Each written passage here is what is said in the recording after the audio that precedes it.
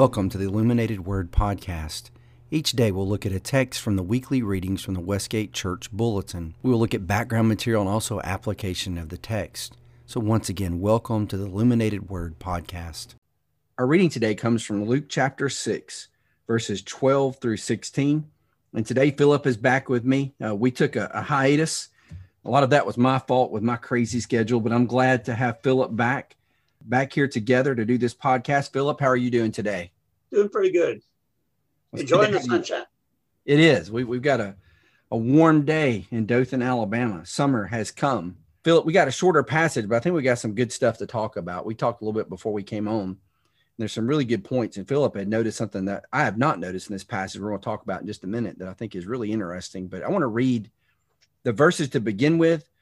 Going to be a lot of names in this list, but some significance here as you look through the names in this list and the circumstances. But once again, this is verses 12 through 16. I'm going to read from the English Standard Version. In these days, he went out to the mountain to pray, and all night he continued in prayer to God. And when day came, he called his disciples and chose from them 12, whom he named apostles, Simon, whom he named Peter, and Andrew his brother, and James and John, and Philip and Bartholomew, and Matthew and Thomas, and James the son of Alphaeus, and Simon who was called the Zealot, and Judas the son of James, and Judas Iscariot who became a traitor. So Philip, there's an interesting statement here in the beginning. It says, in these days. And you were telling me something we probably need to focus on in these days. What do you think about that? Well, I think it's important because probably the way we've looked at this whole concept of calling and choosing apostles has been that this calling came pretty early and the choosing came pretty early. And that before Jesus really did anything, he got these 12 guys. But in reality, this passage really shows us that there has been a gap between the time that Jesus has actually called people to him and the day that he decides to choose 12 out of those people. And during that time, whether you're in Matthew, Mark, or Luke, during that time, there's been a lot of teaching going on and confrontation with Pharisees and scribes and the religious authorities of the day, and in the synagogues, and in big questions about the Sabbath and about God and so forth. And so in these days means that I think it's meaning during all this teaching, when he's going through Jerusalem area, Judah, all this teaching has been going on. It's not before these days, it's in these days. So these disciples, and as we talked about, we don't know how many there were. A couple of places are called crowds. I don't know how many is in a crowd, but I think there was more than 12. So he's called all these disciples. We don't know who all he's called. We're told about some. We're told about the fishermen, and we're told about Matthew, but we don't know how many he's called, and we don't know how many have just come that weren't called. They just came. Their calling was their calling was more universal than it was him saying, you over there with a hat on, you come with me, or you with the fisherman's net. So a lot of people just came, and the crowd grew and grew. And so when we get to this passage, we're at the point where Jesus is now ready. He needs a cadre, a small group that's going to further his work, that needs special training. And he has to decide out of all this group who is right for that job, and who is right, and who will meet the requirements and to fulfill what he plans, because he knows shortly he's going to be leaving. And these are the people he's counting on to do his work. So that's what I think in these days means. That this didn't come the first day of his ministry like we may have thought the first thing he did was went out and got apostles. Right. No, he called disciples and then began to teach and confront the religious leaders, and the arguments and the discussions went back and forth, and the disciples are listening to all of this, and they're having to form in their own mind what they think about Jesus, because they believed, most of them, a lot of the same things that the Pharisees are saying. That's what they've been taught. That's what they believe. Right. And so Jesus is coming along with this whole new stuff. And I think you see that when you get to 16, or where Jesus says to Peter, there's been another group of time pass by. All right, at this point, Peter, who do you think I am? And you know, and Jesus and Peter says, I know who you are. But if he'd asked Peter that in chapter 6, I don't know if that's the answer he would have gotten or not. Right. I think it's a really good point. Yeah. So he's looking at these men, and he's got to make this decision, which gets us to your second major idea, I think. Yeah, the idea of, well, there are two things you brought up I thought that were really interesting: the prayer, and then the motley crew you've got here. And you provided some insight about the motley. I bet they're turned it over. Okay, when I see them in glory, I take that back. You take it back. But if you knew the people I grew up with and how I grew up, I would fit in really well. But you said, I don't want to jump ahead and skip one point, but I want to launch into something you said, because this goes with what you just talked about. Well, we look at this group of guys and we see rough characters, like who in the world would pick these guys? A zealot who hates tax collectors and a tax collector together makes no sense. Nasty fisherman. Why in the world would you do this? And they didn't have status. He's picking the wrong people. And you pointed something out. You'd done some research. You've been doing some research for your blog and other things you're studying in Jeremiah. Do you mind sharing that? Because I thought that was a really good insight. Like, why would Jesus pick this group? Okay, which passage in Jeremiah was it? You're talking about their heart, like the idea of, God looking at people's hearts, that they could be fixed.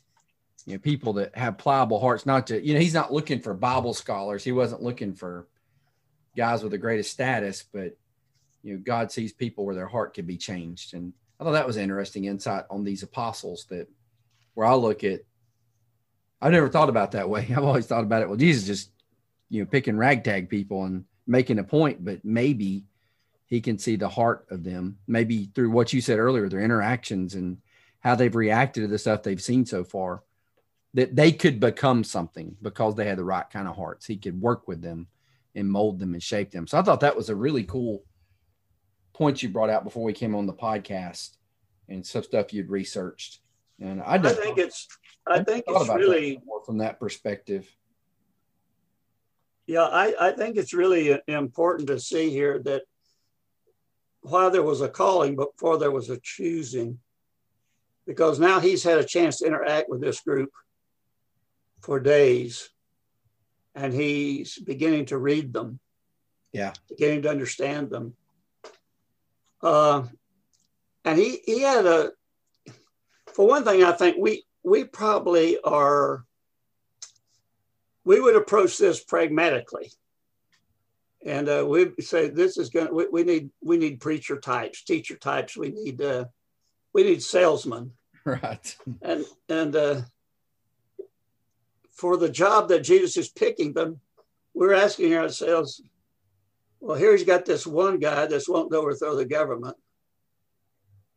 And here's a bunch of guys that don't know anything but fish.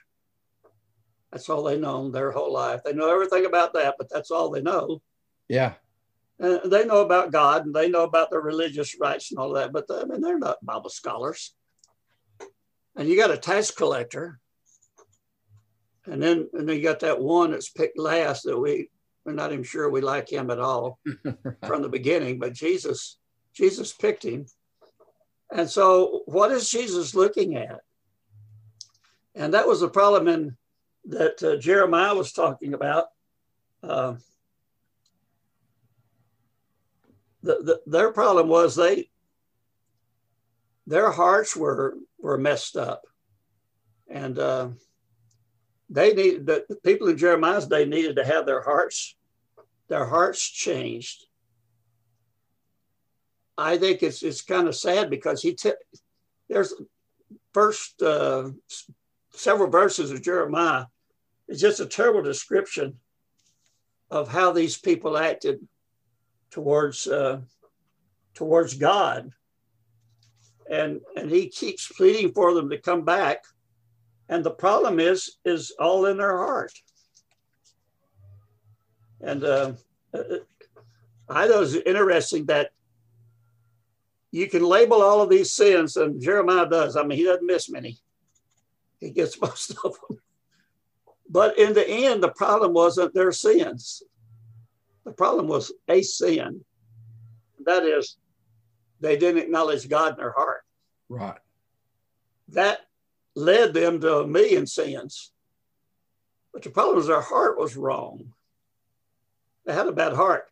So my guess is that what Jesus is doing when he's choosing out of these disciples is he is checking who has the least amount of sins. Because you might wonder why Matthew would be in there, why the Zealot would be in there, and we don't trust Judas from the get-go. So Jesus isn't looking at the number of sins, who's the most religious in the group. Probably none of them qualify. But he wants to look at their hearts. And so Jesus is choosing for a quality that we can't measure. And he's thinking of all of what they've said and how they've reacted. He's got all that stored up. And he goes up on the mountain and he's going to spend by himself. He's going to go to a place by himself. And he's going to think about that. And then he's going to pick 12.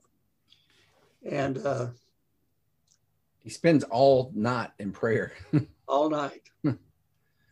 Well, but he does this a lot, doesn't he? Well, yeah, but I think it's always measured by the reason he's praying, how important. This is a big deal, choosing the 12. Right. Because the whole thing, depends on them doing what he says when he's about to leave this earth. He said, you go into all the world and preach the gospel. If he hasn't picked the right 12, right, it's not going to work. So, yeah, I think he spends the whole night in prayer.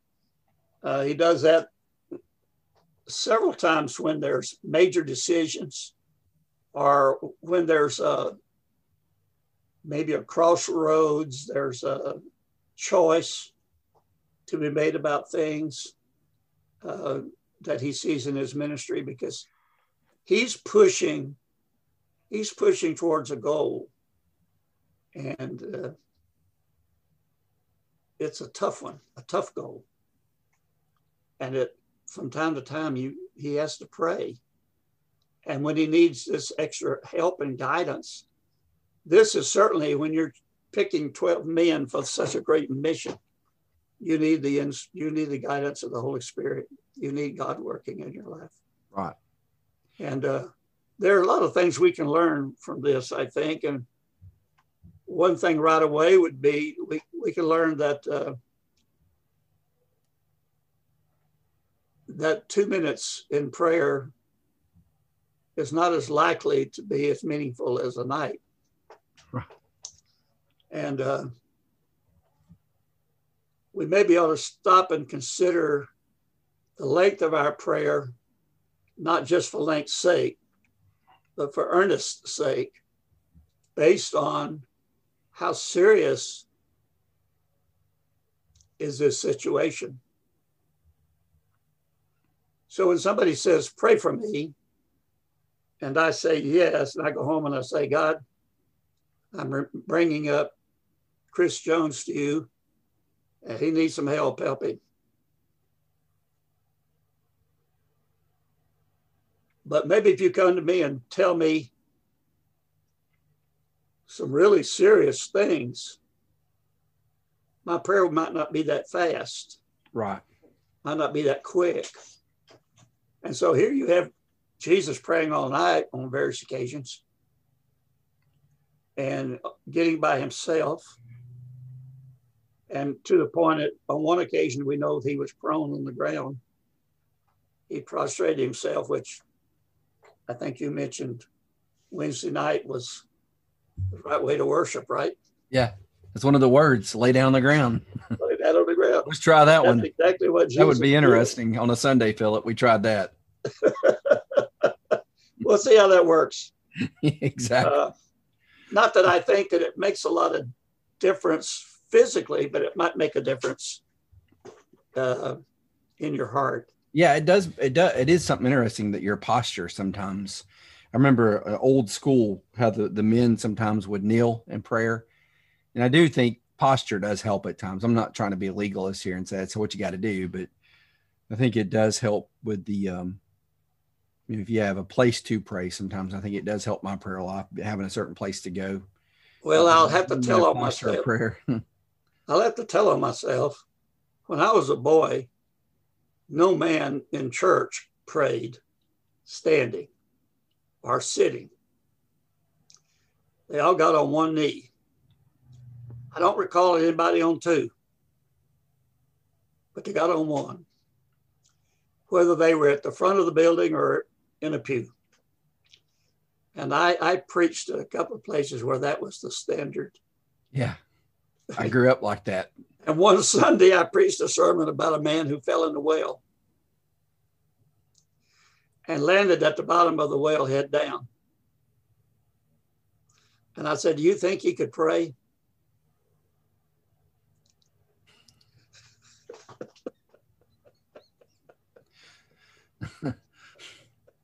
How did that go? It went pretty well. Some people have a sense of humor, some don't. You always do hope they have a sense of humor. But the point is, I'm not saying you should pray standing on your head, but I mean, the point is when you have to pray, Yeah, it won't make a whole lot of difference. you don't really care where you are or what you're doing. That's right. You get on your knees or flat on your face or on your back or upside down hanging by your feet. Won't make any difference to you when you know you need to be in prayer. That's the idea. And I think, but what Jesus is showing us in his prayer is that prayer is powerful, but we can't be flippant. It's not like sending a text to God. Right. You know, we've abbreviated our language with text. We say, hey, God, I need help. Bye. You know, you can't, that's not the way it works. And again, it's back to that same thing in Jeremiah. The problem is not all this loose stuff out here. It's what's going on inside my heart. Right. That's what really matters. And that's exactly what Jesus was looking at when he looked at those disciples. And he picked 12 that he saw something in their heart. Now, it didn't all work out exactly. Some became much more powerful in the word, as far as we know, than others did. But there are a lot of them we don't know anything about. We don't know what happened, where they went, who they talked to about Jesus. But I think it is good to keep in mind that this was a big deal and that he didn't do it the first day. He had to have some time with these people before he chose 12 of them. Yes. And then he had to have prayer. So he's had time with them because they followed him everywhere. We hear mentions of crowds and all that. People followed him everywhere. Everywhere he goes, there's a crowd of people. He can't even eat any place without people coming in to the room and participating. And so he had to have that space. He had to have that time. And then he, even knowing his own ability and power and insight, he needed the Holy Spirit and God the Father involved in the decision. I think that's pretty awesome. Yeah. Well, I think these are, You made some excellent insights today into a passage that people might look at and go, well, there's just a few verses here with names on here, but what you've said has been really good. The idea of here you have Jesus who spends time with them to get to know them in these days, and they're reacting to certain situations. He's looking at their heart and he's praying fervently for God's guidance. And I do think this is an insight. When I read through it, I didn't come up with these things, and I'm really glad you did. And I appreciate the time you put into it, Philip. I really do. I'm glad we're back. Yeah, I enjoyed it. And we'll, Lord, unless I get struck by lightning or something, we'll be back next week, Philip. I think you ought to stay out of trouble for 1 week. I'll try. I'll try. Give yourself a light load or something. I need a break. Philip, I appreciate you, brother, and I hope you have a wonderful weekend. Thank you for today, my friend. Me too. That'd be good. Yes, sir. God bless you, brother. Well, we got a nice day, so that's a help. Oh, we did. We've got a nice outside and get some sunshine before it goes away tonight, I think. Well, God bless you, my friend, and thank you for listening today. And Monday, we'll be back with our Psalm 41. On Monday, we'll be back.